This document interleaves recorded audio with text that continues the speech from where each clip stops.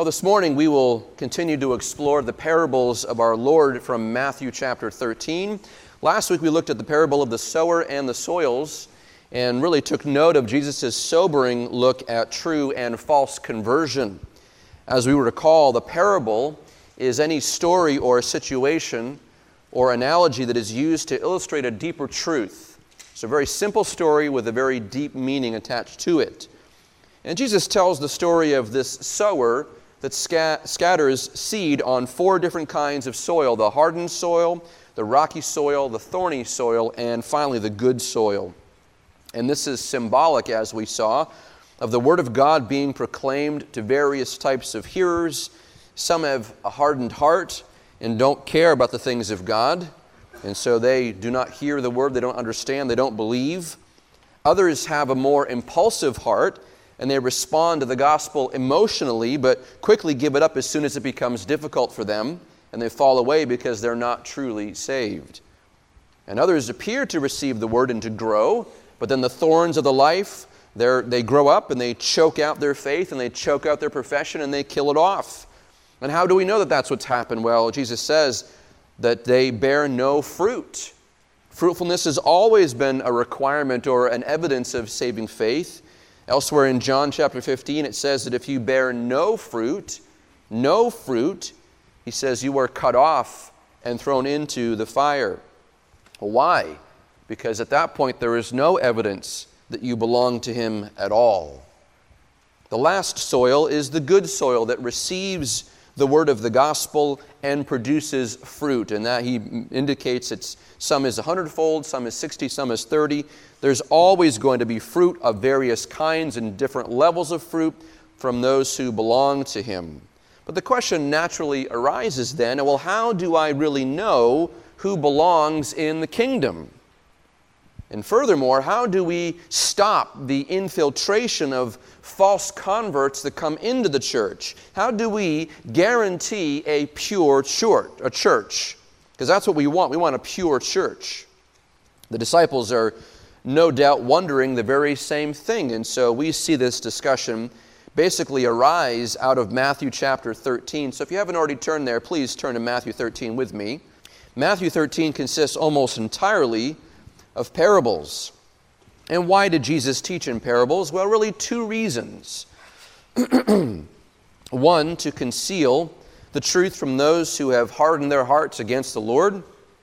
And number 2, to reveal the truth to His followers, granting them further understanding. And the structure of Matthew 13 is such that Jesus spends a large portion of the time teaching all the crowds, and then later the disciples come back to Him for further understanding. And so in verse 10, for example, the disciples, they come to Him and they ask Him questions about His method of teaching. Why do you only give the crowds parables? But then later on in verse 36, they specifically ask Jesus to explain to them the meaning of one of the parables that He has given, which is the one for today, the parable of the tares. This format explains why we have sections of parables early on and then explanations later. It would make the most sense from a literary perspective that they would just follow one after another. But the nature of the day, He's given the parables, they go away, and they ask Him questions after. And so Matthew, as the gospel writer, follows that pattern, which is why the parable and the explanation is so broken up. So we're following the course of that split to give a fuller sense of the teaching week in and week out here. And so today we're going to hit the parable of the wheat and the tares. So that is going to be Matthew chapter 13, starting in verse 24. Jesus presented another parable to them, saying, "The kingdom of heaven may be compared to a man who sowed good seed in his field. But while his men were sleeping, his enemy came and sowed tares among the wheat and went away. But when the wheat sprouted and bore grain, then the tares became evident also. The slaves of the landowner came and said to him, 'Sir, did you not sow good seed in your field? How then does it have tares?' And he said to them, 'An enemy has done this.' The slaves said to him, 'Do you want us then to go and gather them up?' But he said, 'No, for while you are gathering up the tares, you may uproot the wheat with them. Allow both to grow together until the harvest. In the time of the harvest I will say to the reapers, first gather up the tares and bind them in bundles and to burn them, but gather the wheat into my barn. And so as we did last time, we will first examine the parable itself and sort of explain the details. And I want to get this parable, the actual working parts of the parable, into our minds, and then we'll see the application or the understanding afterwards. So look at verse 24. Verse 24, Jesus launches into his second of 7 unique parables in this chapter. Now, a few weeks ago, I said that there were actually 8 parables here. Really, that has to do with the fact that in verse 52, that could possibly be considered a parable. It's a parabolic statement, but it also could simply be an analogy. So many scholars believe that there are only 7 parables in this chapter, and that's fine. Verse 24 again, Jesus presented another parable to them, saying, the kingdom of heaven may be compared to a man who sowed good seed in his field. This is the first time in the chapter that we see he presents the parable for the purpose of illustrating what the kingdom of heaven is like. The kingdom of heaven. Now he will explain, or explore I should say, the kingdom of heaven as a theme later on in verses 31, 33, 44, 45, and 47. So the kingdom of heaven becomes a dominant theme in these parables. And Lord willing, we're going to unpack that theme next week. I want to give to you a sort of a summation of the teaching of the kingdom of heaven, and then we'll see a couple of parables that illustrate that as well. But for our purposes today, to give you just a very generic definition of what the kingdom of heaven is, it is roughly this. It is the realm of salvation. The realm of salvation. It includes all those who have been redeemed in Christ. So all Christian believers are part of the kingdom of heaven. But it also extends to all of that which is subject to the righteous reign of Christ. That is over and against the kingdom of darkness. Now you would think that all of creation is the kingdom of God, the kingdom of heaven, but there is a spiritual component there, where the kingdom of heaven is opposed to the kingdom of darkness and wickedness and sin. So again, it is the realm of salvation in which the Lord is operating. Again, that's just a very generic definition. We're going to explore this again, hopefully, next week in greater detail. But the purpose of this parable is to illustrate a greater truth about Christ's kingdom. Jesus says in verse 24, the kingdom of heaven may be compared to a man who has sowed good seed in his field. Not that the kingdom itself is a man, but it is, in this case, likened to the man's specific situation. It is the situation that Jesus is describing. He seizes really on a common occurrence of a farmer or a sower sowing seed into his field. Again, it's very similar to the previous parable that we looked at, but it's more specific to the situation of the sower who is now choosing to sow seed into good soil. And it says he's sowing good seed into presumably good soil. And so at this point, we have moved away from the different kinds of soil toward the actual planting of good seed that is expected to produce a good crop. Now, Jesus is seizing on that, if you will, to move the teaching ahead. And then we read in verses 25 and 26, but while his men were sleeping, his enemy came and sowed tares among the wheat and went away. But when the wheat sprouted and bore grain, then the tares became evident also. Verse 26 says that there were men. These are workers in his field. He calls them later on his slaves, the slaves that are working in the field. They're at home. They're sleeping for the night, so they're off the job. They're home resting. And while they're home resting in the stealth of the night, the enemy sneaks into the field and sows tares among the wheat. What is a tare? Well, the Greek word is zizania. It literally means weeds. But scholars believe that based on the reference that's given here, this is a very specific kind of a weed. It's a plant known as a bearded darnel. A bearded darnel is the name of this plant. And the reason is because the darnel looks identical to wheat while it's still in its infant stages. So when they grow up together, you can't tell the difference between the two. It's only discernible as a weed after it becomes full grown. And that's what's taking place in verse 26. Then when the wheat sprouted and bore grain, the tares who did not sprout good grain, they became evident. Oh, that's this darnel plant. Now at first glance, it seems like the perpetrator of this story is simply pulling a prank on the sower, tricking him into planting fake wheat And this is really, on the very surface, it just seems like, oh, what's the big deal? So you had some bad plants in your garden, big deal. But the truth, it's far more sinister than that. Because the darnel is actually poisonous to both humans and animals. It's a poisonous plant if you were to eat it. And so to sow darnel into a wheat field is essentially to lace someone's food supply with poison. And this is oftentimes done as a revenge tactic in the ancient world.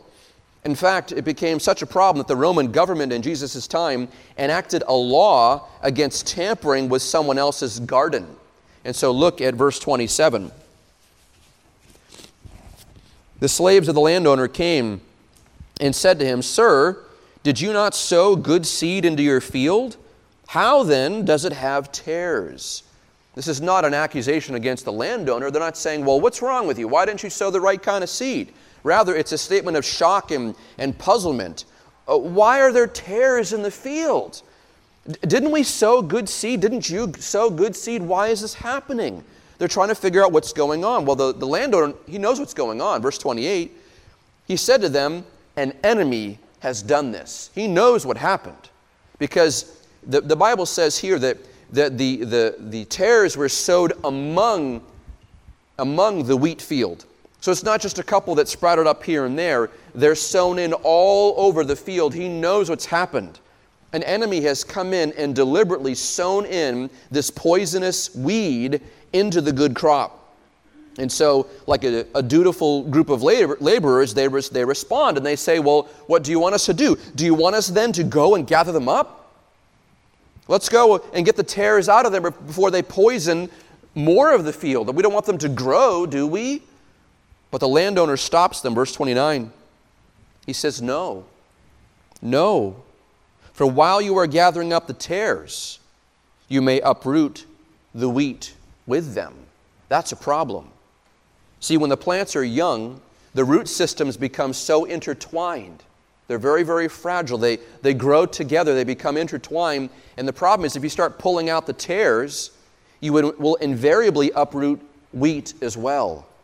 And if that happens, the risk is destroying the entire good crop. And you don't want to do that. So what's his solution? Verse 30. He says, allow both to grow together until the harvest. And in the time of the harvest, I will say to the reapers, first gather up the tares and bind them in bundles and burn them up, but gather the wheat into my barn. So at the time of the harvest, when everything is ripe and ready to go, it's going to be up to the reapers, not the sowers and the planters, but the reapers are going to come in. They're skilled laborers. They know the difference between a good plant and a bad plant. And they will work diligently to sort everything out, and they'll see very clearly what is wheat and what is darnel, what is weeds and poisonous crops. And so they will examine, they will root everything out, and all the plants that have produced a good grain, they'll be gathered up and they'll be stored in the barn, and they'll be useful. While the tares they'll become very evident, and they'll be gathered up, bound up, and burned in the fire, and they'll be consumed. And so ends the parable. Now, later on in that day, the disciples, they're questioning the meaning of the parable. Look at verse 36. Verse 36. Then he left the crowds and went into the house, and his disciples came to him and said, explain to us the parable of the tares of the field. So Jesus had been previously teaching. He's been sitting on that boat. Remember, he actually went away from the crowds a little bit. He got into a boat and rowed out a little bit across the water, and then they were all standing on the beach. This is a chance for him to kind of get some distance to be able to preach and teach in a way that they could all hear. And so he's left that, and he's gone back into the house that he was ministering in previously, and now he's going to give private instruction. But it's my suspicion, however, that the disciples, they at least understand some of the parable. They know some of the parable, and here's why. Because they would have already known what the good seed was. They would have known that the good seed was referring to true believers. These are the fruitful believers. This would have been very obvious to them. Yet the prevailing question in their mind, and certainly our mind, is why is the wheat growing with the tares? Why are they together? Remember, the tares are poisonous. That's bad. We don't want that in this field. So why are they growing together? Why would any sower allow a poisonous tare to grow in his garden? That's the question. And so Jesus proceeds to give understanding. And in verses 37 through 39, he really sets the stage for all the actors in this story. He explains and defines all the symbols that he's going to use. And so he notes first in verse 37, he says, "The one who sows the good seed is the Son of Man." Son of Man is a messianic title. It's a Messiah title for the Lord. It comes from Daniel chapter 7, verse 14, where Daniel is seeing this vision of heaven, and he looks and he sees the glories of heaven, and then right in the midst of all of that, he sees one standing like a son of man. And it's weird to him. There shouldn't be a man standing in heaven with the glory of God displayed. Who is this Son of Man? This becomes a reoccurring theme. And every Jew in Israel would have understood this is the title for Messiah. That's the long-awaited deliverer to come to us. But Jesus frequently uses this title for himself. He himself claims to be the Son of Man, the long-awaited Messiah. And so Jesus says that it is his work to scatter the seed of the gospel, which takes root in the good soil and sprouts up as believers. And so, yes, obviously, ministers of the gospel, pastors and preachers and elders and evangelists and all of you who share the gospel, all people who share the gospel are doing the work of the Lord, but it is the Lord's seed and the Lord's work. Paul says in 1 Corinthians that while you might plant and I might water, it's God who causes all the growth. So God is the reason that there are believers sprouting up in his field. But he is the sower of the seed. Yet here he says in verse 38, the good seed, those are the sons of the kingdom. Now, we understand that the Lord is allowed to mix metaphors because previously the seed was the word of God. Now he's making the seed into believers. So now it's different. But how he tells the story is his prerogative. He is switching the metaphor because he wants to tell a different story with this parable. But it's important here to see that he is the one who is sowing true believers into his field. He's the one. Then the question becomes, well, then what is the field? What is the field? In verse 38, Jesus says, the field is the world. Interestingly enough, studying this out, there's quite a bit of discussion about Jesus saying that the field is the world. And certainly in the academic Christian community, there's lots of discussion about this. Well, why? Well, because for centuries, scholars and believers and theologians, they've taught the sentiment that this refers to the church that is in the world. So the field is the whole world, and there are believers all throughout the whole world. There is a church that lives in the world. And if that's the case, then the parable is discussing the reality of both wheat and tares within the visible church. Because remember, anytime there are believers and there's the Word of God being preached and there's ordinances and there is a formalized assembly, the church is there and they're doing ministry. That's all across the world. But the issue with this then, if that's true, if there are wheat and tares in the visible church, the question that has arisen here has to do with the issue of the Lord commanding them not to uproot the tares from this gathering. And if that's the case and we're not to uproot the tares from this gathering, then this is warning against the impulse to remove false converts from the assembly through church discipline. Of course, this contradicts passages like Matthew 18, 1 Corinthians 5. It begs the question then, does Jesus intend to speak of the church that's in the world or the church and the world? If he's saying that the field is the world, then we're talking about now true believers in the church and all the false professors and all the children of Satan all through the course of the world. So we're going to come back to this question. Now, this is important for us. Let's go back to definitions for just a second. End of verse 38, Jesus says that the tares, the poisonous weeds, are the sons of the evil one. Again, these are unregenerate unbelievers, those who don't have any love for Christ at all, those who hate the gospel, who hate the Lord. Those are the sons of the evil one. Paul says the very same thing in Ephesians chapter 2. He says, before we were saved, we were sons of the enemy. We were those who were disposed to doing the wicked deeds of darkness. I mean, we were dead in our trespasses and sins. That was us. Verse 39, the enemy who sows them is the devil. He has the prominent influence over these unregenerate believers. And then he says, the harvest is the end of the age, when Jesus comes back at the very end of Judgment Day. And the reapers are the ones who serve the Lord. Those are the angels. So we have to examine what's going on here. Again, much depends on how we understand the field. Jesus says the field is the world. Now, in the most general sense, this represents all the people that are in the world.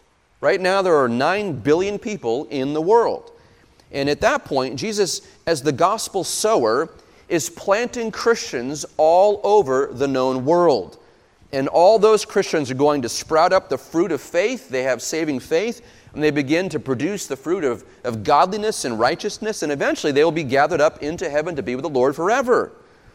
But the parable figures that Satan is sneaking in and sowing the sons of the evil one into the world to poison the Lord's field.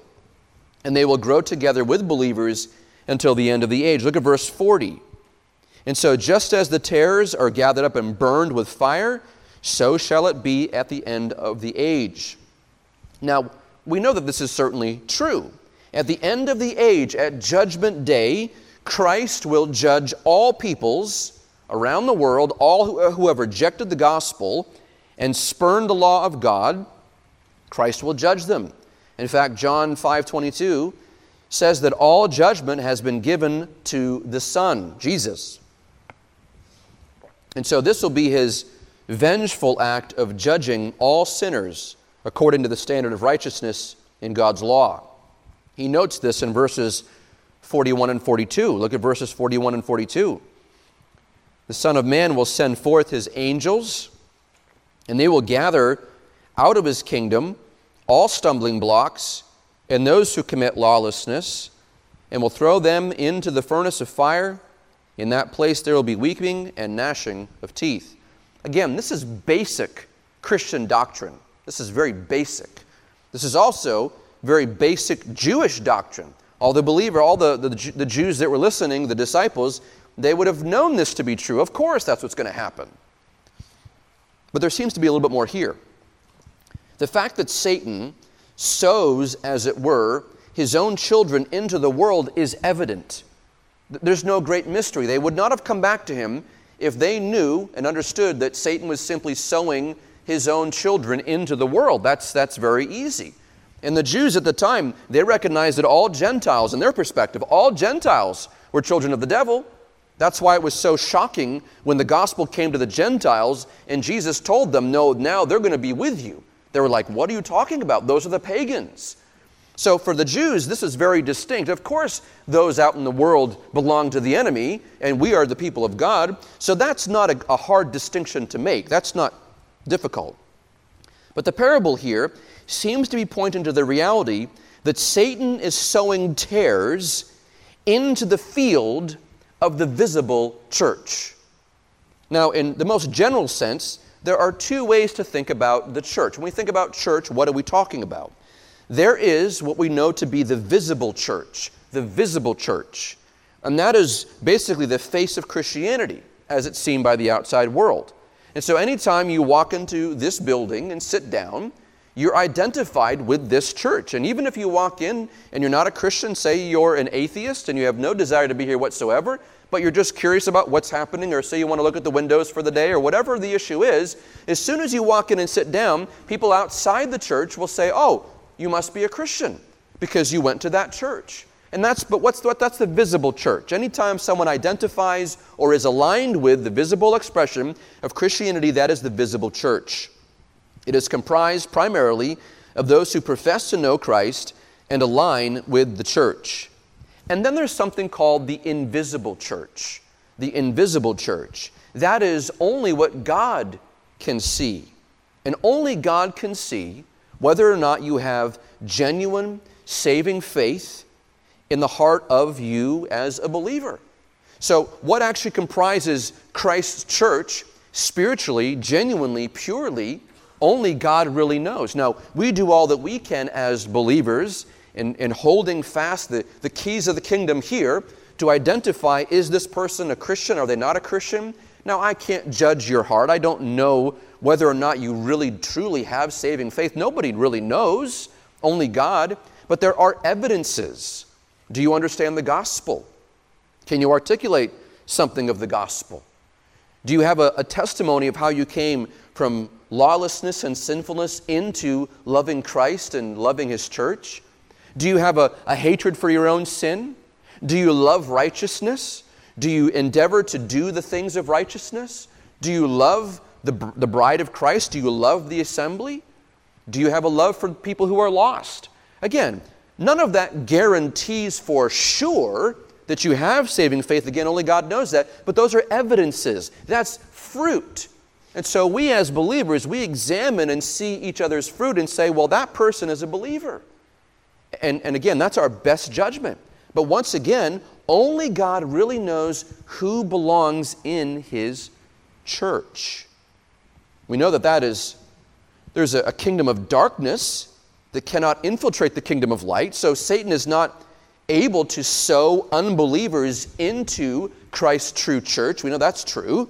Well, why do we know that? Well, because salvation is solely a work of God. Jesus Christ, the perfect and spotless sacrifice, He gives Himself up to die on the cross. He dies to pay the penalty for sins, satisfies the wrath of God that's against the sinner, the just for the unjust, the righteous for the unrighteous. He dies on the cross. He's buried in the ground, and He resurrects to new life on the third day. And by the ministry of the Holy Spirit, dead sinners who were pagan, excuse me, they were pagan, they were lost, they were the sons of the evil one. They become new creatures in Christ by the regenerating power of the Holy Spirit. Now, understanding that and believing that and knowing that, we understand that no amount of human effort can attain salvation. I can't just go and muscle my way into heaven. I can't come to church one day and decide, you know what? I like this. I'm going to do it. And say, you know what? I'm a good person. I'm going to go to church every Sunday. I'm going to put a whole bunch of money in the offering box. That's going to do the trick. You cannot muscle your way in. And contrary to that, the fact that you can't muscle in, Satan's opposition, he can't thwart anybody coming into the kingdom of heaven. So just like you can't power your way in, Satan can't power you out. Only God Almighty saves. This is really important. Really important. Salvation is of the Lord. And if you have come to saving faith in Christ, praise God. Literally, praise Him, because He's the one who drew you in, forgave your sin, loved you even though you were an enemy, granted you saving faith, regenerated you, made you an adopted child of Himself, drew you out of the world and made you His own. It's by His grace that you're saved. And so if that's true, those who have repented of their sins, believed on Christ for salvation, that's all believers that come into God's invisible church. However, there are unbelievers. There are unbelievers who come into the visible church. And we see this all the time. This happens all the time. Now, sometimes it takes a while to figure out that a person doesn't really love the Lord and then goes away. But we hear stories about it all the time. A person who professes faith in Christ, maybe they go to church for a long time, maybe they're in church leadership for a long time, and all of a sudden, next thing you know, that they are renouncing their faith entirely. And they walk away unrecognizable and cursing the church on the way out. Now, going back to the previous statement here, we want unbelievers to come and hear the gospel. I love that there are people who come into this church and sit down and hear the message of the gospel preached, and hear the words of the gospel sung, and hear the prayers of the saints, and hear and see us worshiping God. That's good. I will never turn my back, and I pray you'll never turn your back on any unbeliever who wants to come and hear the gospel. I don't care what their story is. I don't care what they look like when they walk in the door. That doesn't matter. However, The gathered assembly is comprised of believers. It's for the church. And we are welcoming anybody who comes in to hear that message. But this is to the best of our ability, the beloved of God, the invisible church made visible. But there are those who have been sown in by the devil, those who belong to Satan and the kingdom of darkness.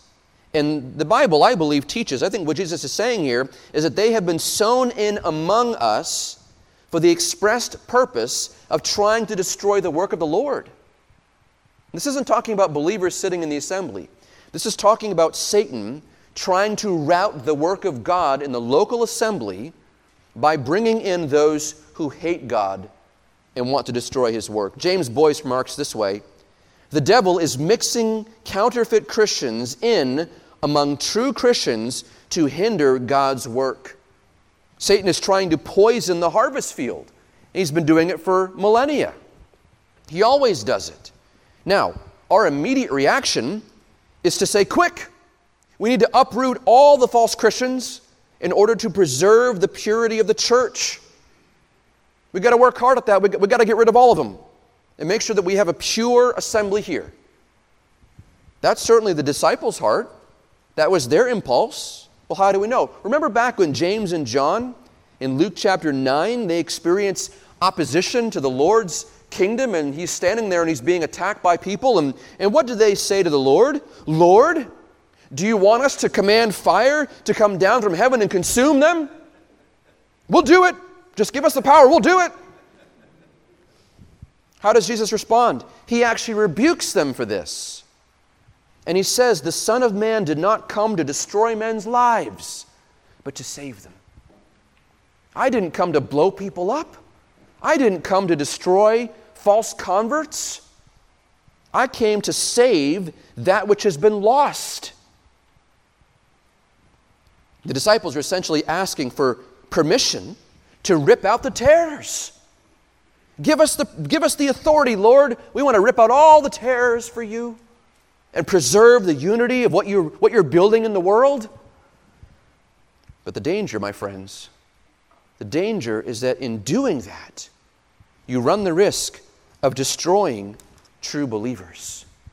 And this is always a danger. Always a danger. And I'll tell you, in ministry, pastors, elders, leaders, we always struggle with that tension. How much do you grant? How gracious are you to those who profess faith in Christ? You want to be gracious. You want to believe the best about them. When someone professes, I love Jesus, you want to believe that. And so you believe, but you're also a little bit tentative. You're a little bit withdrawn because, frankly, you don't know. And you don't want to celebrate and say, all right, we've got a whole new person, a new believer, and praise the Lord, and come to find out they're actually a tare. But you also don't want to do the opposite and become miserly and speculative and skeptical and, well, I don't know, they got to prove themselves. You can't do that either. And so what do? You're patient. You try to be wise. You look for fruit. You look for opportunities to praise them for when they're doing something right.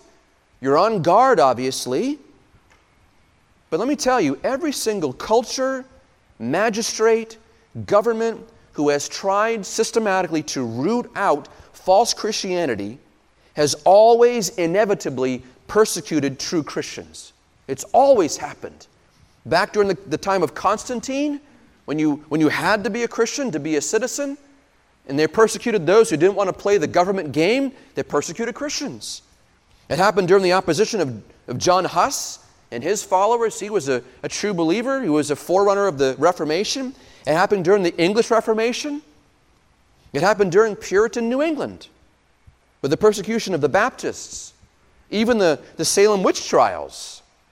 The magistrates in Salem were so eager they saw the danger, and you got to see this too.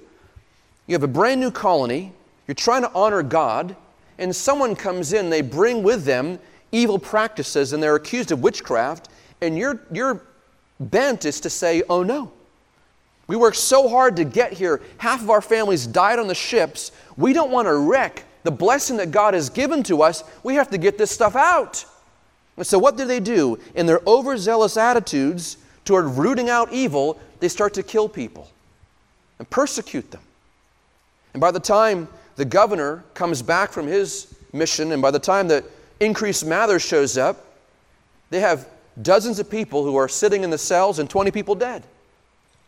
All in an effort to root out false Christianity. This happened in the 20th century during the fundamentalist movement, trying to just make sure that the church is pure and setting up rules and standards to just make sure that there's no false converts in this church. But you will always, always persecute true believers. Anytime we, as believers, try to take God's place to bring down judgment and purge the church, it will always fail. Because we don't have the authority to do that. Yet the Lord tells the church to be on guard against the infiltration of savage wolves. He tells, this is why elders are so important. We have to watch over. And if you spy someone coming in and they're bringing false doctrine with them, you root them out. This is why church discipline is so important. Because, and again, the Lord gives us several different steps here. If your brother sins against you, go to them privately. You're not calling down hellfire and brimstone on them. You go to them privately and you say, brother, sister, you're in sin. I'm calling you to repentance. Between you and me, I'm calling you to repentance. And what does Jesus say? If they listen to you, you've won your brother. Great. Praise the Lord. If they don't listen, you bring other believers with you. And you plead with them and you say, brother, I love you. And it's because I love you that we're here to bring you back to the Lord. And if they listen to you then, well, great, you've won your brother. And then if they don't listen to that group, that's when you bring in the church. Again, to call down judgment on them? No.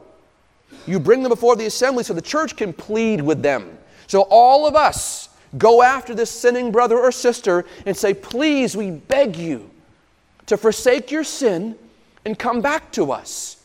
And what does Jesus say at that point? If at that point, if every single believer in the gathered assembly around that person, if they don't listen to the entire church, then treat them like a sinner or a tax gatherer. Then you excommunicate them out in the hopes and in the prayer that they will come back in repentance. But Jesus has given us a very specific series of steps to follow, not to bring down judgment and hellfire on every single person you suspect to be a non-Christian. This is so important. We can be discerning on a case-by-case basis. But yet we are never, ever called to try and purge the whole church of all false converts. You will inevitably destroy the good seed that has been sown. And so many people have told stories and even come to this assembly. Many of you have been burned by other churches wrongly. Sometimes when you get burned, I hate to say it, sometimes it's your fault. But there are times when you've been sinned against by someone else and they treat you as though you are a sinning brother or you're an unbeliever, and that's not true. And they wound you and they hurt you. So what do we do? What do we do then? Because we want a pure assembly, don't we? What do? We wait on the Lord. Look at verses 40 to 42. Jesus himself says, the Son of Man will send forth his angels, and they will gather out his kingdom all stumbling blocks and those who commit lawlessness, and throw them into the furnace of fire, and in that place there'll be weeping and gnashing of teeth. The wheat and the tares, they grow together. In the church and in the world, they grow together and they wait until the Lord returns. In Revelation 20 describes the fate of those who reject God at the end, the sowers are the sons of the evil one, as well as the devil himself. Revelation 20:10 says that all those, the devil and all his children, they will be thrown into the lake of fire, and they will be tormented day and night forever and ever. That's a solemn warning. Who are those who are judged this way? Verse 41 says, all those who are stumbling blocks to others. Someone comes into the assembly, or someone from outside the world, and they cause believers to stumble and they fall into sin or transgression. Remember what the Lord says in Matthew 18? earlier on about those who cause stumbling blocks to those who are his children? He says it would be better for them if you were to tie a millstone around their neck and throw them into the sea and drown them. And you think to yourself, why would Jesus say that? That's horrible. Because he is warning about what he will do to all those who try to ruin the assembly, who try to ruin the church. If you cause believers to stumble and you don't repent and you don't come to Christ, you will be judged harshly. That's also a comfort for us, that our righteousness given to us, that our assembly here, that the purity of faith and the purity of salvation will be guarded and preserved by the Lord himself. Then there's those who commit lawlessness. Not just believers who sin and then can repent. No, those who are giving themselves over to lawless deeds and sinfulness, those who are addicted to debauchery. Jesus says they will be judged severely. How severely? Look at what he says. Jesus here illustrates the horrors of hell. He says there's a place they're going to go where there is unceasing weeping day and night and the gnashing of teeth in misery. Ever gnashed your teeth before? Ever bite down really hard one time by accident and it hurts you? It hurts your teeth? Imagine doing that day in and day out in hell for eternity. In misery and agony. Hell is not a place where you just go with all your party friends. That's not hell. Hell is a place of mourning and weeping and pain and suffering, apart from the grace and the presence of God, tormented by your own sin and by the enemy. It's a horrible, horrible future for those who reject the gospel. And it's not a future that we would wish on anybody. And it's not something we would ever pronounce on somebody to get back at them for something.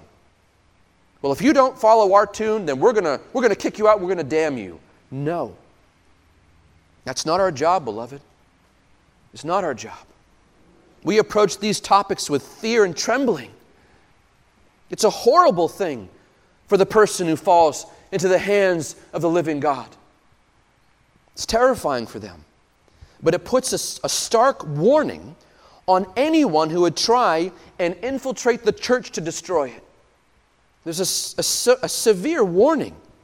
And I'll tell you what else does it do? It motivates us. It motivates us to examine ourselves and to look deep down inside and say, do I really love the Lord? Do I really love Him?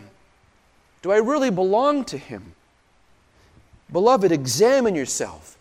I'm not talking about throwing stones at your assurance. That's not what I'm talking about. If you belong to Christ, you're His. Why? Because He saved you. But as the beloved of God, examine yourself. Test your faith. Test yourself. If you find that you're in open rebellion against God in your own life, if you're living in sinful rebellion, stop dead in your tracks and repent and say, Lord, I've been doing the wrong thing for days now, for weeks now, for months now. I've been rebelling against you. Lord, now I'm aware of it. So forgive me. Have mercy on me. Stop what you're doing and repent of your sins and find forgiveness in Christ. He'll give it to you. He will forgive you any sin you confess, but you must confess.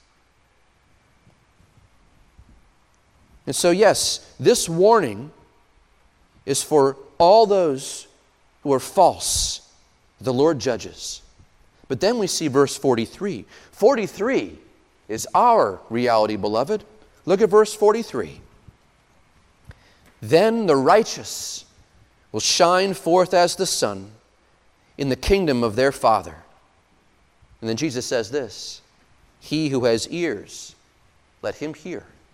This is taken from Daniel chapter 12, verse 3. Again, this is at the judgment at the end of the age. He says, many who sleep will awake to everlasting life, but others to disgrace and everlasting contempt. And then he says, but the righteous will shine forth as the sun.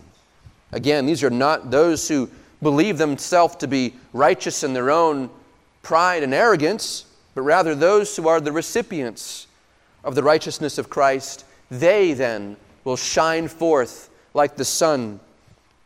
For us, our future is so bright we won't want to wear shades, the old saying goes. Encourage your heart, beloved. Encourage your heart. There is a great sower. There is a great sower who his purposes cannot be thwarted. And he sows believers into his field all over the world. All over the world his gospel goes. And take heart, because he will judge righteously on the last day. You don't have to worry. But they're not a Christian. Don't worry about it.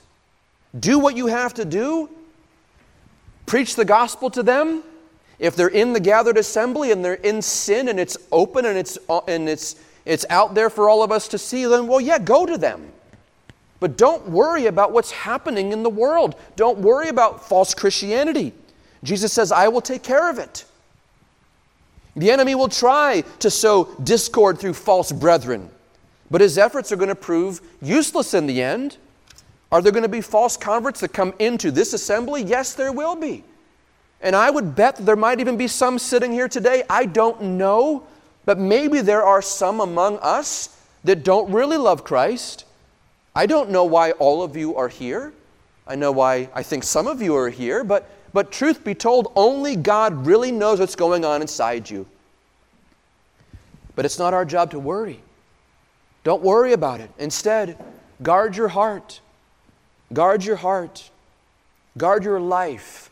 Be sure, beloved, be sure that you really love Christ. Do you love Jesus Christ? Have you trusted in Him?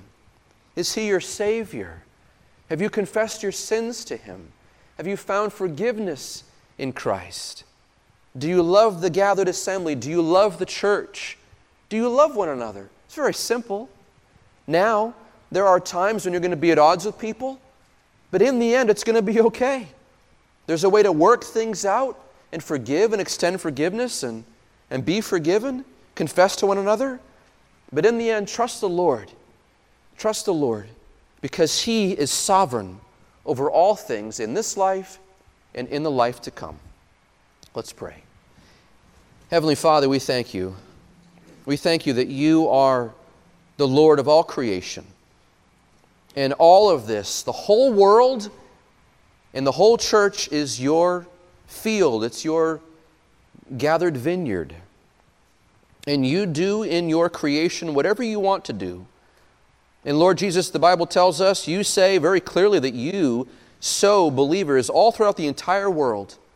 And You gather all of us into assemblies, into churches, where we can serve You and worship You and proclaim Your excellencies and teach Your word.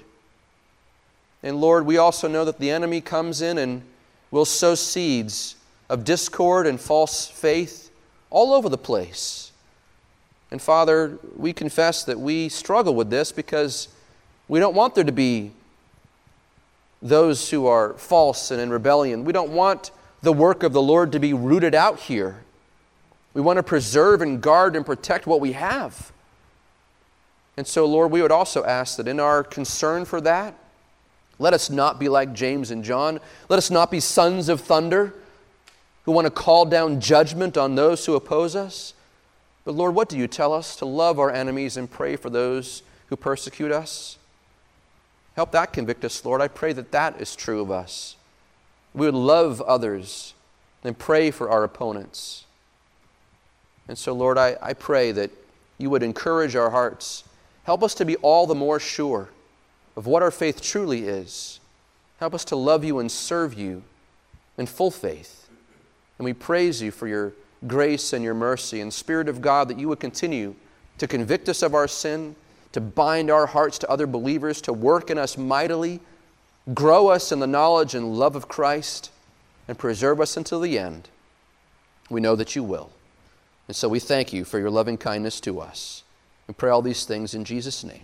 Amen.